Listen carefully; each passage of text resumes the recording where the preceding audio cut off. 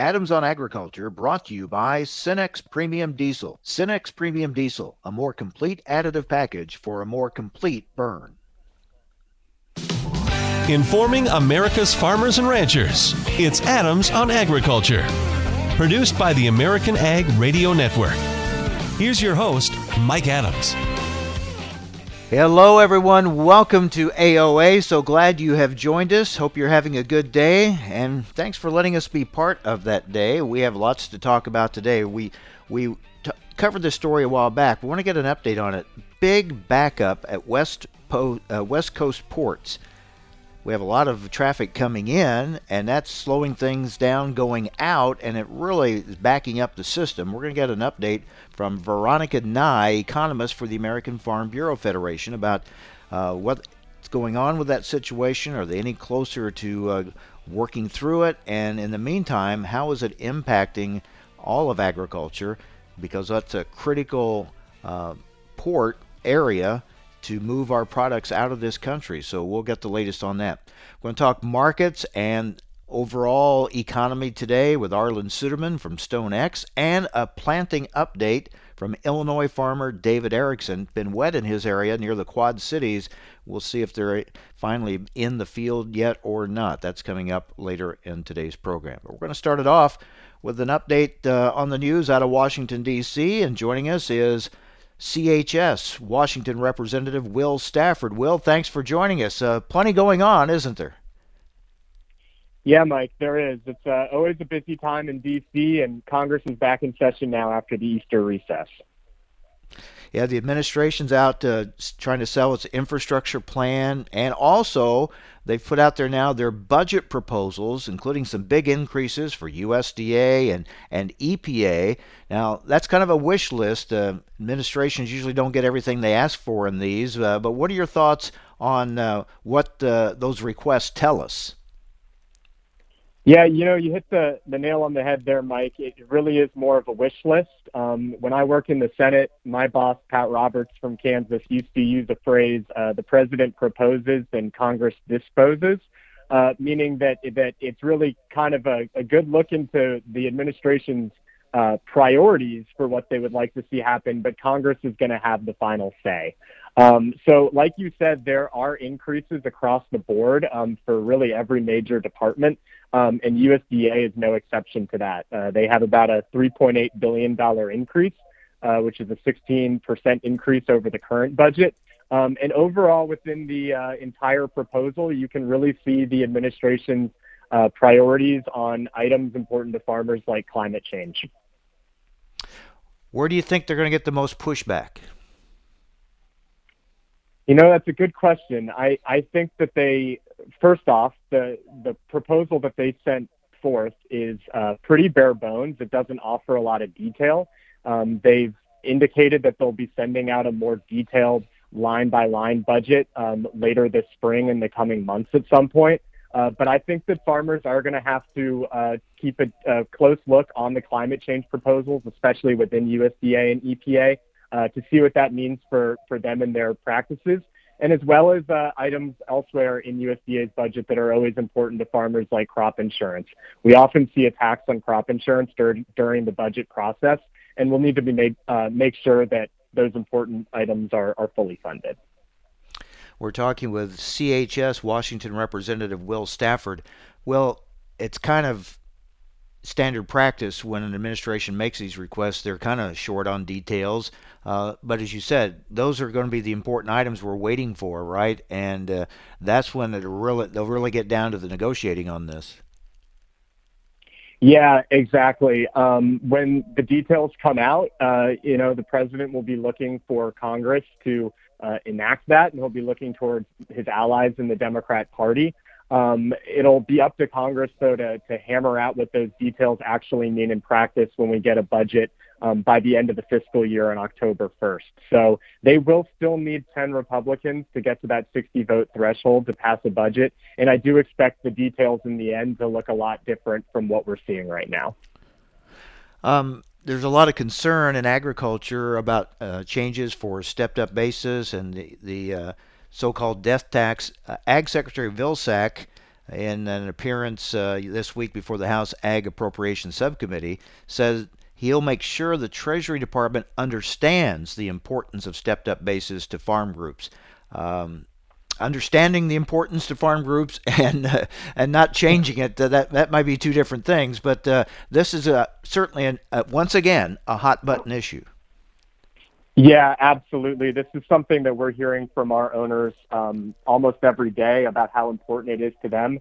And it's something that we've been sharing with members in Congress about how important it is for family farmers across the country as well. So like you said, it was good to hear the Secretary say that he'll at least engage with the Treasury Department. And it's always good to have that advocate in Secretary Vilsack, who I do think understands these issues. But the administration and members of Congress need to keep hearing it from farmers and farm groups across the country that eliminating the stepped-up basis or an increase of the death tax would just be devastating to family farms across the country. Getting back to the climate proposals, and we know that there's a push for this now. The key point in this continues to be, is it going to be mandatory or voluntary? And of course, agriculture always is in favor, comes down on the side of voluntary approaches. What are you hearing on this? Is the administration leaning one way or another, or are they tipping their hand on this? The administration is keeping their powder pretty dry on this issue right now. They're still currently in what I describe as a listening phase, where they're looking for input from stakeholder groups and folks within the agriculture industry on what is important to them on climate practices.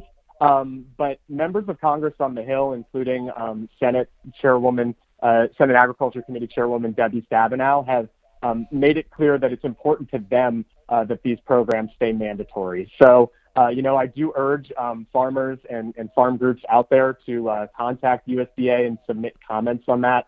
CHS has been very active on the Hill and with the administration in doing just that, saying that these programs need to remain voluntary, not mandatory, and they need to make sure that they don't, take away from programs that farmers already use and rely on to pay for them. We don't want to, rob one area to pay for the next.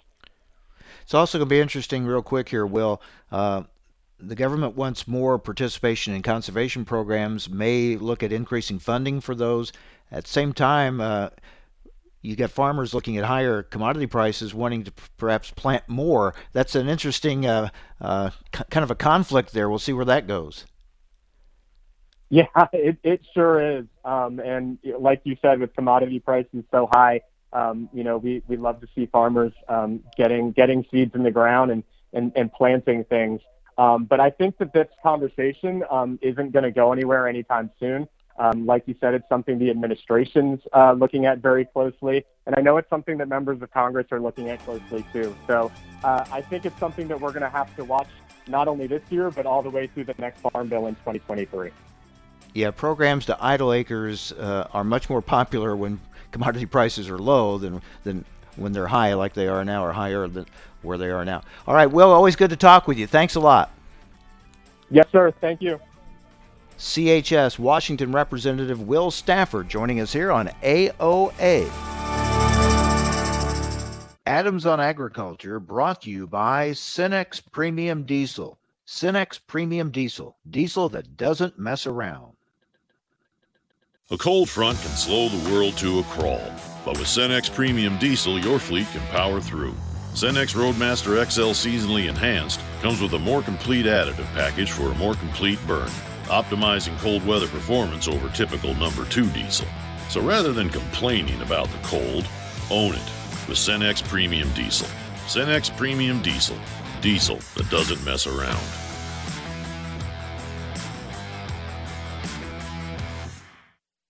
When it comes to the crops you plant, we know that you want to maximize the yield of each seed. In order to do that, you need every plant to emerge on the same day. The problem is, you don't know if this is actually happening. We understand what it's like to be in the cab at harvest wondering why a field is yielding lower than expected, which is why we're offering you our free emergence flagging kit. Here's how it works. Go to precisionplanting.com/free and request your free emergence flagging kit. We'll send you a kit that includes multiple colored flags, a seed digger, and instructions. The first day your plants start coming up, follow the kit instructions to flag the new emergers each day. You'll gain a much clearer picture of how consistently your plants are emerging. Get your free emergence flagging kit today at precisionplanting.com/free. Don't wait. Kits are limited. That's precisionplanting.com/free for your free emergence flagging kit. I've been farming my whole life. I don't need somebody to come out here and state the obvious. I don't need anybody to explain my farm to me. My local co-op works with CHS, and they know what I need when I need it. A global network of support. Local expertise. And valuable market options. We need a co-op that's here for us. So we can own every day. When you're an owner of a local cooperative connected to CHS, you get local expertise, a proven efficient supply chain, and global market access. Learn more at cooperativeownership.com. Do you know how to keep food safe at home? Clean, separate, cook, and chill. The easy lessons of clean, separate, cook, and chill will help you protect your family and be food safe. Clean. Wash hands and utensils to avoid spreading bacteria when preparing food. Separate. Use different cutting boards for meat, poultry, seafood, and veggies. Cook. You can't tell it's done by how it looks. Always use a food thermometer. Chill. Keep the fridge at 40 degrees or below to keep bacteria from growing. Food safety risks at home are more common than most people think. The USDA is your partner in being food safe. Clean, separate, cook, and chill. For more information, visit befoodsafe.gov or call 1-888-MP-HOTLINE. Adams on Agriculture brought to you by Cenex Premium Diesel. With Cenex Premium Diesel, you can count on a diesel that will keep your operation in top shape.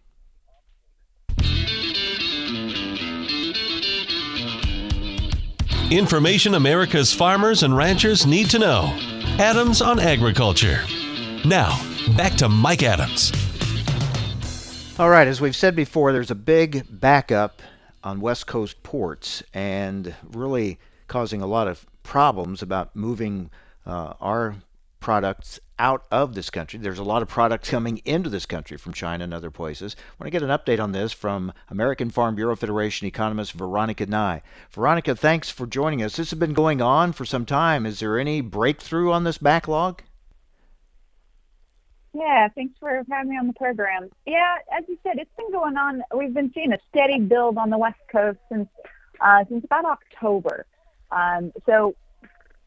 There's certainly up-to-date stats every day, especially out of the port of LA on waiting time. And, you know, as of today, they're up to about 8 days of wait time for a container ship to have to wait before it's unloaded, which is pretty rare. This is, for those ports, one of the slowest times of the year traditionally. So this crush really of imports has really snarled the ports and on the import side, but as you said, also significantly having an impact on exports. Yeah, some have described it like a big parking lot there, everything just kind of sitting there waiting.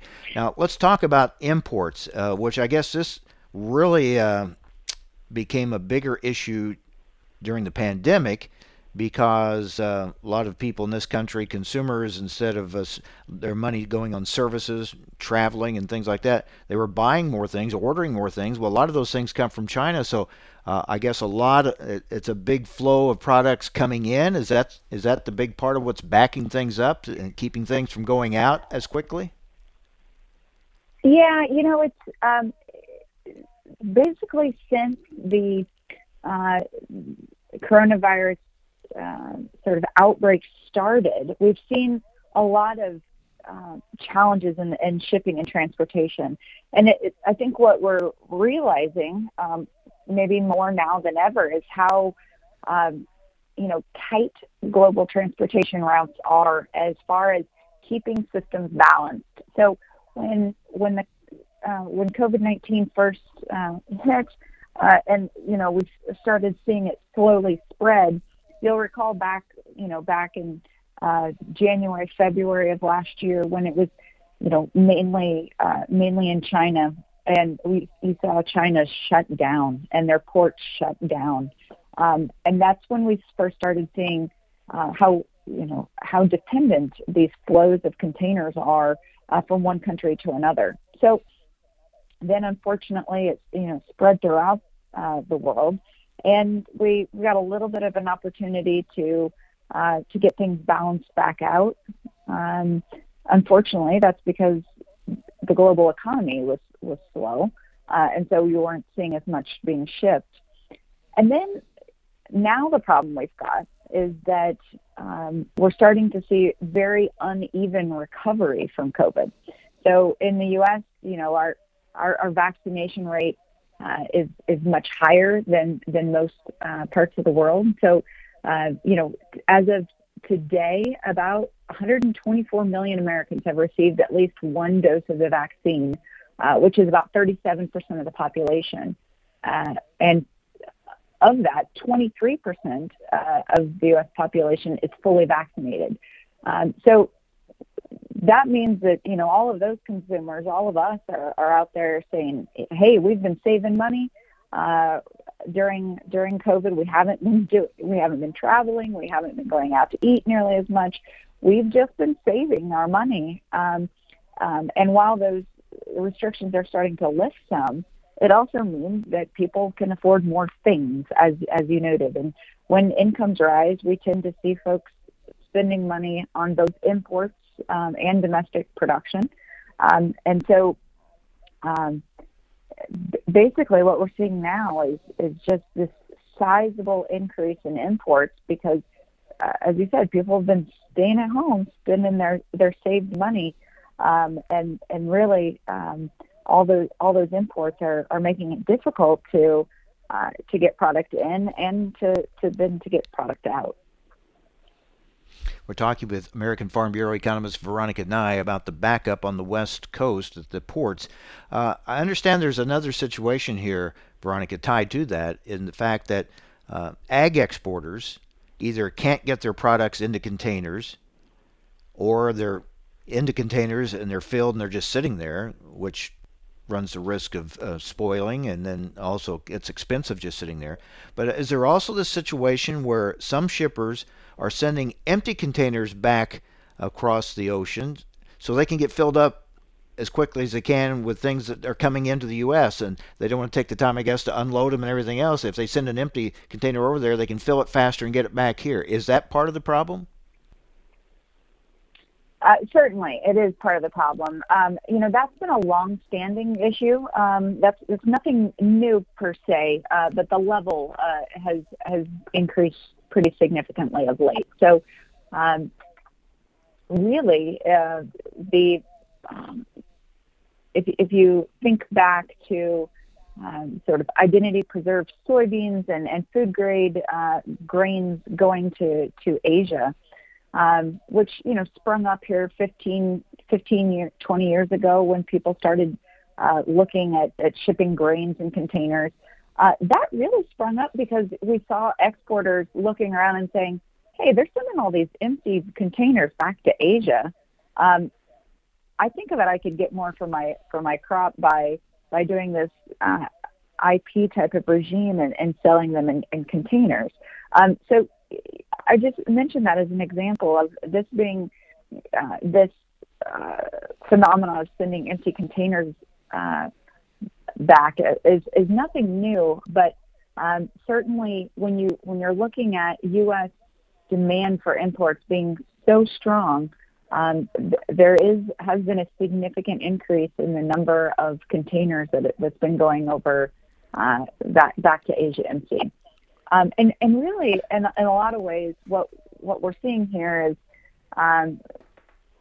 yes, the exports are sitting in well, one, as you mentioned, getting a container is tough. Then if you're able to get a container, getting it on the yard to be shipped is tough. And then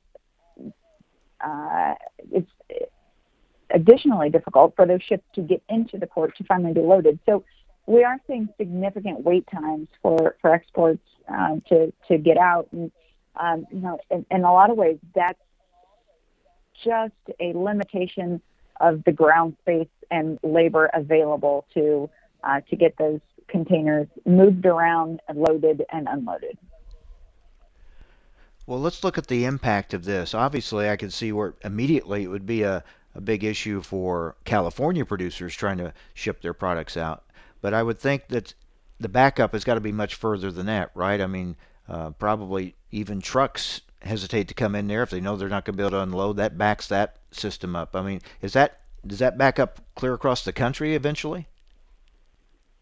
Oh, absolutely. And I think it's important to sort of think about what commodities are going out of the West Coast ports. If you look at LA, the top commodities they're going out via container on the ag side by value is animal feed, soybeans, and cotton, which are maybe not the ones that you'd necessarily come to mind. But then, in addition to those, hides and skins, and then on the fresh fruit and vegetable side, oranges and lemons, and then of course nuts. And those oranges and lemons and nuts are predominantly coming from California. But when you look at those other items that I mentioned, animal feed, beans, cotton, and hides and skins, those aren't California commodities. Those are all across the U.S. You think about where the packing plants are for the hides and skins, and of course beans coming. A lot of those coming from sort of the upper Midwest, where there's a lot of IP cotton from the Southeast. So this is certainly being felt not just for California commodities, California grown commodities, but all across the U.S. And you're right. Yep. It backs up throughout the whole supply chain as far as the trucks don't necessarily want to go to the port, or they're not. Well, one, they might not want to because they're going to have to hang out for a long time. The second is they might not be able to because getting in line is a commitment in and of itself. Yeah, huge issue with a lot of impacts a lot of areas for sure. So hopefully they can work through this soon. But we'll stay in touch, Veronica, and get the very latest. Thank you very much. Thank you. Have a good one. You too. Veronica Nigh, Farm Bureau economist on the West Coast Port Backup. Stay with us. You're listening to AOA. Cenex Premium Diesel comes with a more complete additive package for a more complete burn to optimize performance in all engines. When it comes to the crops you plant, we know that you want to maximize the yield of each seed. In order to do that, you need every plant to emerge on the same day. The problem is, you don't know if this is actually happening. We understand what it's like to be in the cab at harvest wondering why a field is yielding lower than expected, which is why we're offering you our free emergence flagging kit. Here's how it works. Go to precisionplanting.com/free and request your free emergence flagging kit. We'll send you a kit that includes multiple colored flags, a seed digger, and instructions. The first day your plants start coming up, follow the kit instructions to flag the new emergers each day. You'll gain a much clearer picture of how consistently your plants are emerging. Get your free emergence flagging kit today at precisionplanting.com/free. Don't wait. Kits are limited. That's precisionplanting.com/free for your free emergence flagging kit. You're listening to Adams on Agriculture for the American Ag Network. I'm Kirsten Rahl. The strength in corn is coming from tight old crop supplies, strong cash market demand, and dry weather concerns in the U.S. and Brazil. Traders are worried that South American and U.S. corn production will not be enough to supply growing world demand. This theme has been active in the market since the March 31st acreage report. On the Board of Trade, July corn trading a penny and a fraction of a cent lower at $5.78 and a fraction. The December contract contract up a penny and a fraction at 5.12 and a half cent. For soybeans, the July contract up 7 and a fraction at 14.09 and a half cent. The November contract up 4 and a half cent at 12.68 and a half cent. For wheats, the Chicago wheat May contract trading 3 and a fraction lower at 6.44 and 3/4. Kansas City wheat May down 2 and a fraction at 6.01 and a fraction. Minneapolis spring wheat May down a fraction of a cent at 6.60 and 3/4. The July contract up a half cent at 6.69. In cash cattle country, asking prices are around $122 to $124 in the south and $200 to $205 in the north. A very light scatter trade took place in parts of the south late yesterday afternoon at mostly $121. Most sellers continue to hold out for higher money. Cattle have been unable to stem the selling tide. Some pressure is coming from continued higher grain prices, with some being technical in nature. Hogs are trying to maintain the upward trend as fear over tightening supplies continues. For lean hogs on the Board of Trade, the June contract down $1.07 at 106.62. For feeder cattle, the April contract down 42 at 140.72. The May contract down 47 cents at 144.95. For live cattle, the April contract down 35 at 121.72. The June contract down 47 at 119.55. You're listening to Adams on Agriculture for the American Ag Network. I'm Kirsten Rahl. Do you know how to keep food safe at home? Clean, separate, cook, and chill. The easy lessons of clean, separate, cook, and chill will help you protect your family and be food safe. Let's talk about how to chill. First, keep the fridge at 40 degrees or below to keep bacteria from growing. Use an appliance thermometer to be sure things are cool. Then, chill leftovers and takeout foods within 2 hours and divide food into shallow containers for fast cooling. And always thaw meat, poultry, and seafood in the fridge, not on the counter, and never overstuff the fridge. Food safety risks at home are more common than most people think. The USDA is your partner in being food safe. Clean, separate, cook, and chill. For more information, visit befoodsafe.gov or call 1-888-MP-HOTLINE. Adams on Agriculture brought to you by Cenex Premium Diesel. Cenex Premium Diesel, a more complete additive package for a more complete burn.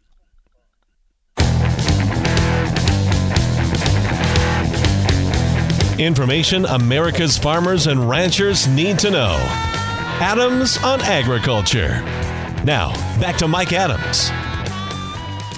And we're joined now by Arlan Suderman, Chief Commodities Economist for StoneX. Arlan, good to talk with you. I was reading some of your notes today, and you said that the export sales number that came out is disappointing. Tell us about it. Yeah, it really was. It just all the way across the board, with the exception of grain sorghum, which we'll get to in a minute, corn, soybeans, wheat, beef, pork, all really disappointing. Sales into China disappointing, really leading to some ideas that perhaps high prices are starting to ration demand. And this data is a week old, and so in other words, this is reflective of the week that ended back on April the 8th. And we've seen more strength since then, taking prices to higher levels since then. Soybeans still going higher because we still have tight stocks in the United States. Some question about whether we have enough to get us to next year's harvest yet, and that continues to support the oilseed market. But other than that, we're really seeing a lot of red across the screen this morning, and in large part because of that weekly export sales report. On the grain sorghum, interesting dynamics there. At first glance, it looks really strong with 25.9 million bushels of old crop and 7.9 million bushels of new crop. But when you read the fine print, you find out that's simply USDA catching up with sales that should have been announced long ago. And USDA, again, allowing these buyers to be slow to report. These sales were all to China and unknown destinations, and the unknown destinations for grain sorghum are usually, not always, but usually China. And so here again, China getting away with not having to report until all of a sudden USDA does a catch-up or something like this. So, again, very disappointing. Yeah, I mean, headlines can be deceiving. We know that, and you have to really kind of look between the lines or dig deep sometimes. As you've pointed out many times, sales and deliveries are two different things, right? And numbers that are reported and how they're reported, that makes a difference. Yeah, it absolutely does, and particularly in a market like this, when we're trying to ration out supplies that we have, we've got some production risks in both sides of the hemisphere, and so accounting for every bushel at the time of the demand really matters to this market. And so it's very important that we be able to keep it. Go back to original intent. I remember the great grain robbery of the 1970s. And that's when Congress demanded that USDA have a system in place to report daily sales over 100,000 metric tons and then the weekly sales reports, all to keep the industry informed of what was happening on the export market so that there would be transparency on what's happening with the demand side of the picture. And yet over the last couple of years, we've seen time and time again, whether it be the grain sorghum here, whether it be pork sales or beef sales or corn or soybeans. Back in January, we had the big bundled sale of corn to China that was announced that really looks like it was accumulation of sales that had been gathering for several months and suddenly got reported all at once. China has learned how to play the system. Their state grain buying agency, COFCO, is well integrated into the U.S. cash market now, making it possible for them to accumulate a lot of grain purchased for China, and then it doesn't have to be reported until freight has been lined up, and even then it can go down as unknown destinations. And doesn't really have to be labeled as to where it's going until it actually gets inspected and loaded for shipment. So a lot of problems in the system that USDA continues to allow them to get away with. It sometimes seems like China knows our system better than we do. They are shrewd, that is for sure. They're very smart in how they do the system, and they work it to their advantage.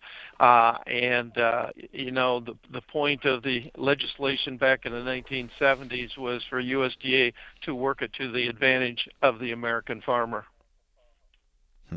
We're talking with Arlan Suderman with StoneX. All right, so let's look at the safrinha corn crop in South America. We know they're behind. How do you see that impacting corn prices, the corn market, moving through the summer? Well, USDA currently has that crop pegged at 109 million metric tons, unchanged from the March estimate. Our latest survey-based estimate in Brazil dropped it to 105 million metric tons. And it's important to follow this because any significant drop in the size of safrinha corn crop has almost a one-to-one reduction then in exports from Brazil, and any reduction in exports from Brazil means customers have to look elsewhere. China's not buying any corn from Brazil, but a lot of other customers who we also do business with do buy a lot of corn from Brazil. So if Brazil supplies are short for them, then they're going to turn to the United States. Probably 6 months from now is when we would see that increase in export business, further tightening next year's balance sheet. So it matters a lot. So if we see USDA have to come down another 5 to 10 million metric tons, that could be another 100 to 200 million bushels of U.S. export sales coming off of our balance sheet next year and further tightening things up. Right now, as I have my balance sheet for corn, if we only plant the acres that USDA said on March 31st, based on our estimated demand estimates, without a short safrinha corn crop, we end up with the same stocks at the end of next marketing year that we have at the end of this marketing year, which means we're snug, and that's assuming that we get a trend yield this summer, which is right now in doubt, according to a lot of climatologists. So if safrinha corn crop ends up short, particularly if it ends up sub 100 million metric tons, we really tighten up next year's corn balance sheet if we don't get more acres and or see above trend yields. Yeah, we got a lot playing here now. We've got short term, we've got some cold weather concerns. Long term, we have dry weather concerns here for this year's crop, and probably increases the need for more acres even more in case the production is down on the acres that we do plant. So I almost got to believe we're going to wind up more acres than what USDA was saying back into March. Yeah, if you go back to 2009, we did add about 3.5 million acres to corn and soybeans from the March 31 report to the June 30th report. It was about 2 million acres of corn and 1.5 million of soybeans. I kind of detailed out the situation on corn, and I think the soybean situation is even tighter yet, which is one reason why we're still in the green on the soybean market today. Whereas corn, we're kind of mixed to weaker in the old crop. So with both of these crops, I mentioned corn. If we get the acreage that USDA mentioned and we get a trend yield, we still have to ration demand. Now, African swine fever may take care of that rationing. Maybe it takes away 100 million bushels of demand over the coming year. Maybe it's a little more than that, but that still just leaves us with the same tight stocks a year from now, and that's assuming we don't have any big weather problems on either side of the equator. The margin for error is very, very small over the coming year, which is why anytime the market breaks at this point, unless we have a big black swan event, it's hard to imagine that these funds won't be coming in to buy those breaks when they occur, as they have been doing. When you look at the drought monitor map, what jumps out at you? Well, we've got a well-established drought in the northern plains and also in the southern plains. And so we're encroaching into the main producing areas from both sides. One of the keys we have to watch is the extreme drought in the southwest desert. And you say, well, it's a desert. What does that matter? But the climatologists I talk to say, we've got about a 60 to 65% odds this summer with this drought that's being established in the plains and with sea surface temperatures doing what they're currently doing, if they hold here another month or so, of seeing a high pressure axis set up over the Midwest.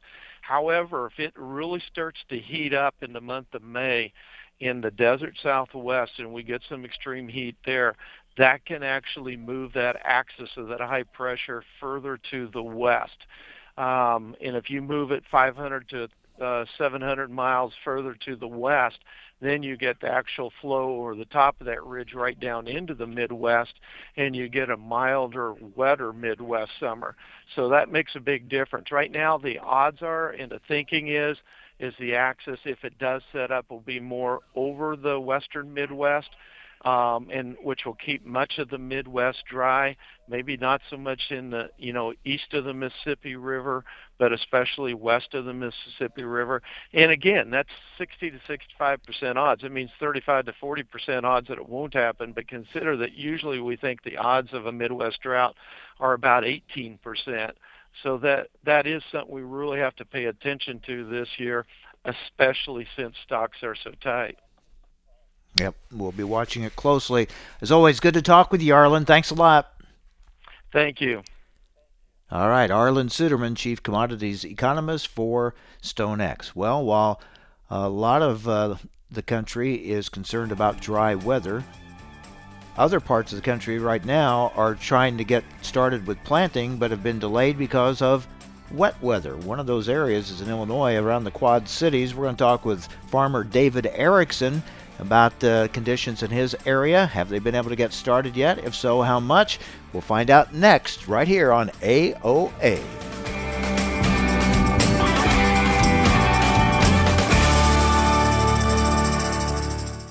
Adams on Agriculture, brought to you by Cenex Premium Diesel. Cenex Premium Diesel, diesel that doesn't mess around.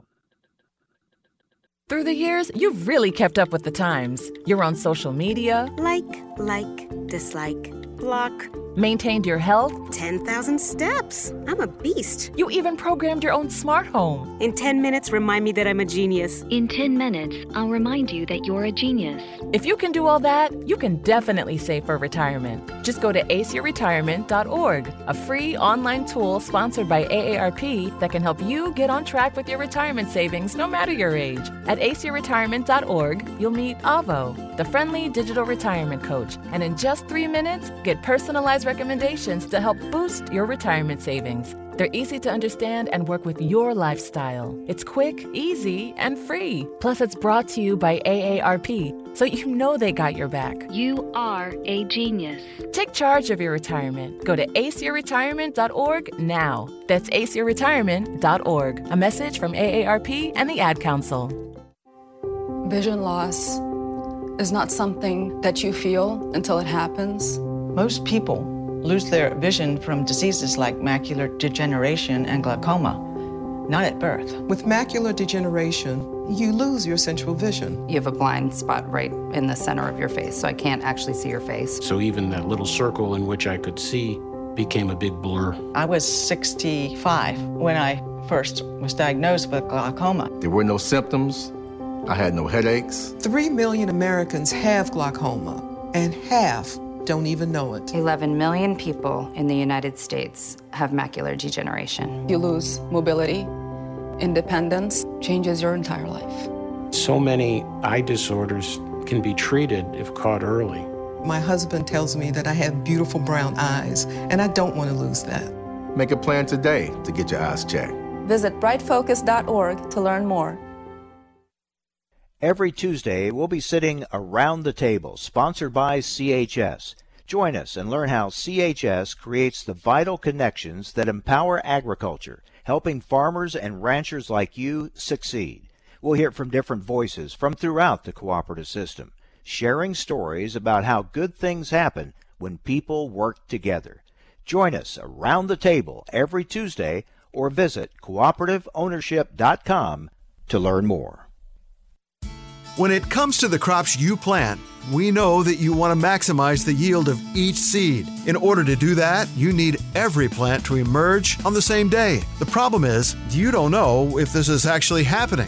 We understand what it's like to be in the cab at harvest wondering why a field is yielding lower than expected, which is why we're offering you our free emergence flagging kit. Here's how it works. Go to precisionplanting.com/free and request your free emergence flagging kit. We'll send you a kit that includes multiple colored flags, a seed digger, and instructions. The first day your plants start coming up, follow the kit instructions to flag the new emergers each day. You'll gain a much clearer picture of how consistently your plants are emerging. Get your free emergence flagging kit today at precisionplanting.com/free. Don't wait. Kits are limited. That's precisionplanting.com/free for your free emergence flagging kit. A cold front can slow the world to a crawl, but with Cenex Premium Diesel, your fleet can power through. Cenex Roadmaster XL Seasonally Enhanced comes with a more complete additive package for a more complete burn, optimizing cold weather performance over typical number 2 diesel. So rather than complaining about the cold, own it with Cenex Premium Diesel. Cenex Premium Diesel. Diesel that doesn't mess around.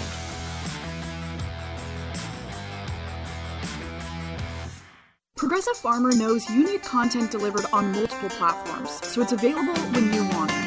That's why we've created our weekly podcast, Field Posts, to bring you convenient and easy to listen to interviews on key topics and trends. Join me, Sarah Mock, as I interview some of agriculture's best thought leaders.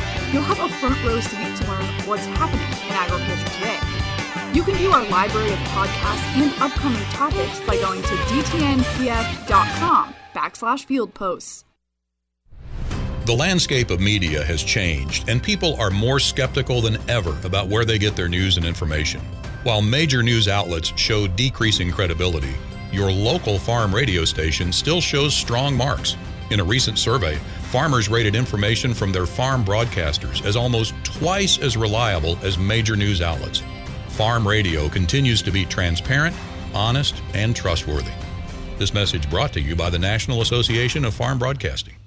Adams on Agriculture, brought to you by Cenex Premium Diesel. With Cenex Premium Diesel, you can count on a diesel that will keep your operation in top shape.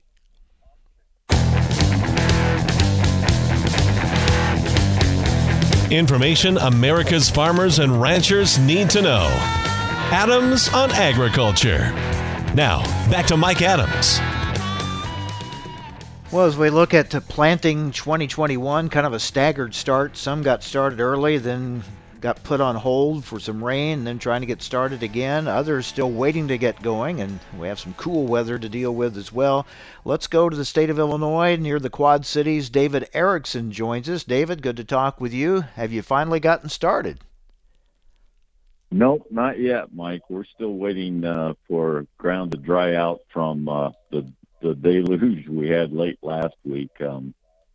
We were at about 4 inches of rain Friday evening through Sunday morning. So we're still, and we'd had about an inch or a little bit more, depending on where you were a couple of days earlier in the week. So we had a nice amount of rain there to get things charged up, and with the cool weather, it keeps bringing that moisture back up. So we're hopeful maybe get started next week. But you did need some moisture. I mean, you welcome that. It just the timing of it maybe wasn't what you would have hoped for. Right. But yeah, I think we had adequate moisture for planting. We weren't overly wet, and we certainly weren't dry. But you'll take rain ahead of spring planting most any time. You realize you're falling further behind a mutual friend of ours here in my area south of you, right? I do realize that, and I get calls or texts from him and another mutual friend in the Springfield area who lets me know on a daily basis how far behind I am. But I tell them that I can catch up quick, and be careful what you wish for, because you can fall behind pretty quick too. So. But that shows the difference in precipitation in the state of Illinois. It's a pretty big difference from where you're at to further south of you. I mean, the conditions change quite a bit. Yes, from what I know and talking to friends around the state, I believe that you don't go too far, and when I say too far, I mean 20 miles to the east of us is dramatically different than even where we're at. So, for example, the Peoria area did not get as much rain as what we got here in our home location, and going to the north and east, certainly lesser amounts as well. So, it's not unusual though to get a staggered start like this to planting from areas just depending on where the rain falls and ground conditions. So. We'll be all right. Not only as you pointed out, not only is it wet in your area, but it's considerably cooler than we thought it would be at this time. It seems like it was a warmer March than it has been April. But are we far enough along now that if once it gets dry enough, you'll go even with cooler soils? Yeah, I don't know. I honestly, Mike, have not put a thermometer in the ground. Soils obviously warm up slowly, but once they begin to warm up, it takes a little while for them to, turn that back around. And certainly the calendar's indicating that ground temperatures and air temperatures should begin to warm up. So I can imagine that once field conditions get correct next week, people will be planting with the assumption that things will continue to warm up. Even though cooler temperatures are in the forecast for looks like another week or so. We're talking with Illinois farmer David Erickson, farms near the Quad Cities. David, we're seeing more and more early planted beans, beans getting planted even before corn in some cases, which wasn't the case years ago. So we've seen that change in strategy in recent years. What about in your area? I'm seeing it to some degree, Mike, and I think it depends on the individual producers and how they're set up for planting. I think it's not uncommon to see people, if you will, hedging their bed at planting time, able to plant a few beans early and then maybe switch back to corn if they have a one planter operation. If they've got a couple planters, they maybe, wait a little bit longer and do them simultaneously. But granted, there are some people who would prefer to plant all their beans first. I haven't fallen in that category yet. I think there's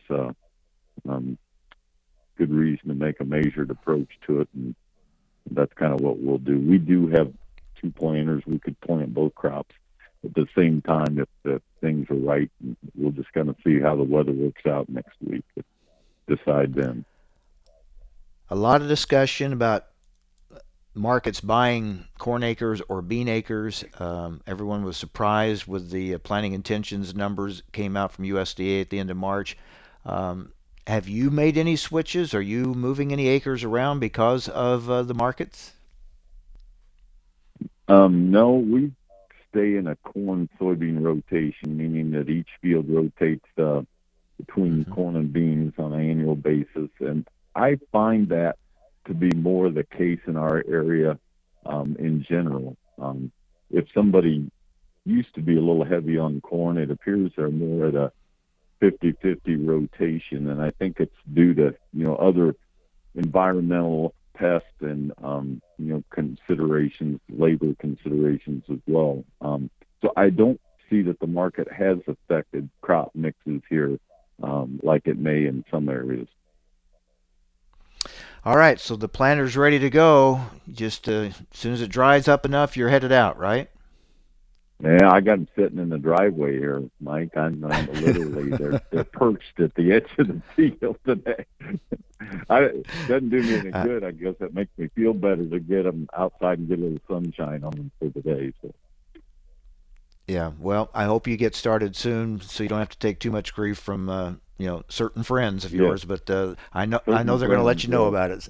Yeah, good luck to you. Absolutely. Thanks, Mike. Appreciate the call. We'll check back in when you get going and see how it's going then. All right. Thanks, David. David Erickson, Illinois farmer near the Quad Cities, still waiting to get his planting started, hopefully next week.